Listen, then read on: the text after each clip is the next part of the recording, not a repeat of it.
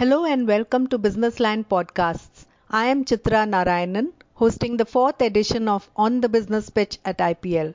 Today we look at the shady underbelly of the tournament, the flourishing betting game that goes on behind the scenes. Barely 3-4 days into the tournament, police crackdowns have already begun on betting activities, cash seized and some arrests made. Joining me today to talk about this is veteran sports journalist S. Kannan.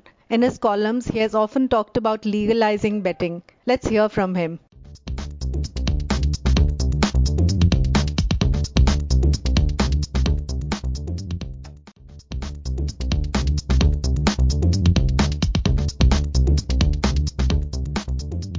Welcome to Businessline Podcast, Kannan. Good to have you here. Good morning, Chitra. Today we're going to talk about the world of betting that flourishes at the IPL. Some estimates suggest that there are some 15,000 crore to 20,000 crore that change hands during IPL. Is that correct? Yes, there's definitely betting involved in cricket, and IPL has always been known for its attraction or attracting the people who put money, and the only thing is you never come to know about the exact value, the exact figures which operate.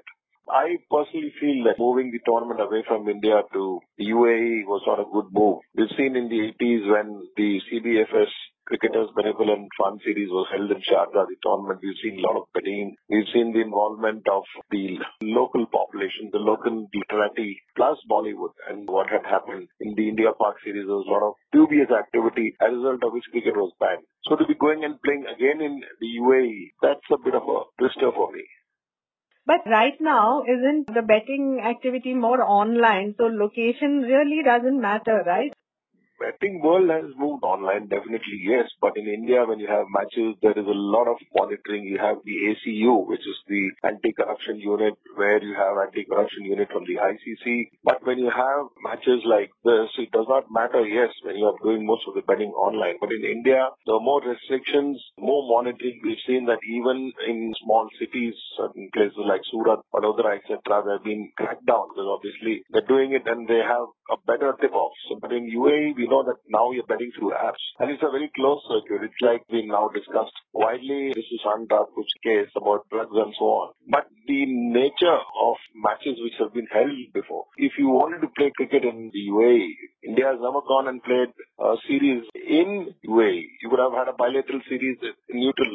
Pakistan has asked for a bilateral series anyway. It never happened. Of course, the equation between India and Pakistan is very different. There's no chance of a bilateral. But it's the past, the dark past, which makes one believe that the IPL has been shifted to the UAE because there's so much of money involved. Even now, if you look at the TV sets, you see the people, the kind of endorsements they're making. You've got alcohol endorsements. You've got some washing soap endorsements. So there's still huge money riding on it. They're getting that money obviously back from TV, the way people are watching. But you can't stop betting. Betting is going on, I agree. But UAE, there will always be a question mark. And there are surprise results. Eyebrows are going to be raised. You have betting going on even in local cricket. You have it even in the hot weather tournaments in cities. So to think that IPL is a very sane, clean, sanitized tournament, no, I don't believe it. They may have created a bio bubble for the safety of players. But no, as far as betting, fixing, spot fixing, all these things you'll keep hearing.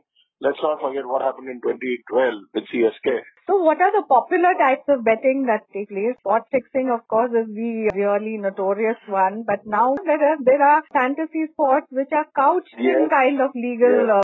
So tell me more about that. In fact, it is a very valid point you raised. Even the title sponsor for the IPL this time, we had a Chinese phone manufacturing company, and before now, thanks to the pandemic, there have been a desperate hunt, and now you've got Dream 11. So what is Dream 11 Daily, the title sponsor? Types of betting fixing keep changing. Spot fixing is obviously a very difficult thing. It gets noticed, The umpires are there, the TV umpires are there, the eyes are prying. Of course, you've had some glaring crowd as well. You've had some one-run shot being called. So all this is a matter of conjecture, it's a matter of speculation whether this is really got to do with betting or fixing. Obviously, it's not like what's been shown in Bollywood movies before that the guy sitting with wads of notes. It's all online. It's a very closed circuit, as I said before. You won't know, but it happens from probably the markets in Sadar Bazaar in Delhi till several pockets in Gujarat. It's there all over. You may think that there's a recession, there's no money. But for people who are in this, or people who are there in betting, this is a very good chance to make money, good chance to lose money. And I think when the underdog wins, again, it's always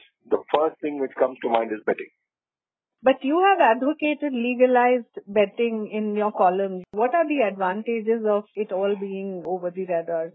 I think legalizing betting would be a good option. We've had in India there's so many types of betting. There's revenue being generated. If it is legalized, you can plug several holes. For example, you take Europe, you take UK, you take Australia. Betting is legalized. You can actually bet very close to the venue from authorized agencies like, say, Betfair or William Hill. These are the places where you actually place a legal bet. There's no middleman. There's nothing fishy about it. So you bet. If you win it, you get your money. Whether it's double or triple, you're paying a tax. So why can't the Indian government do it? Why can't you levy a tax on it? You're talking about a shortfall in GST. Why can't you accommodate this? That is what is my point. If you legalize it, the whole thing gets cleaner. And if you legalize it, there's going to be revenue. You're going to eliminate the unnecessary elements. You're going to eliminate any hint of something going wrong deliberately in the course of a match. That is why I've advocated betting. Though me being a sports lover, I do not bet.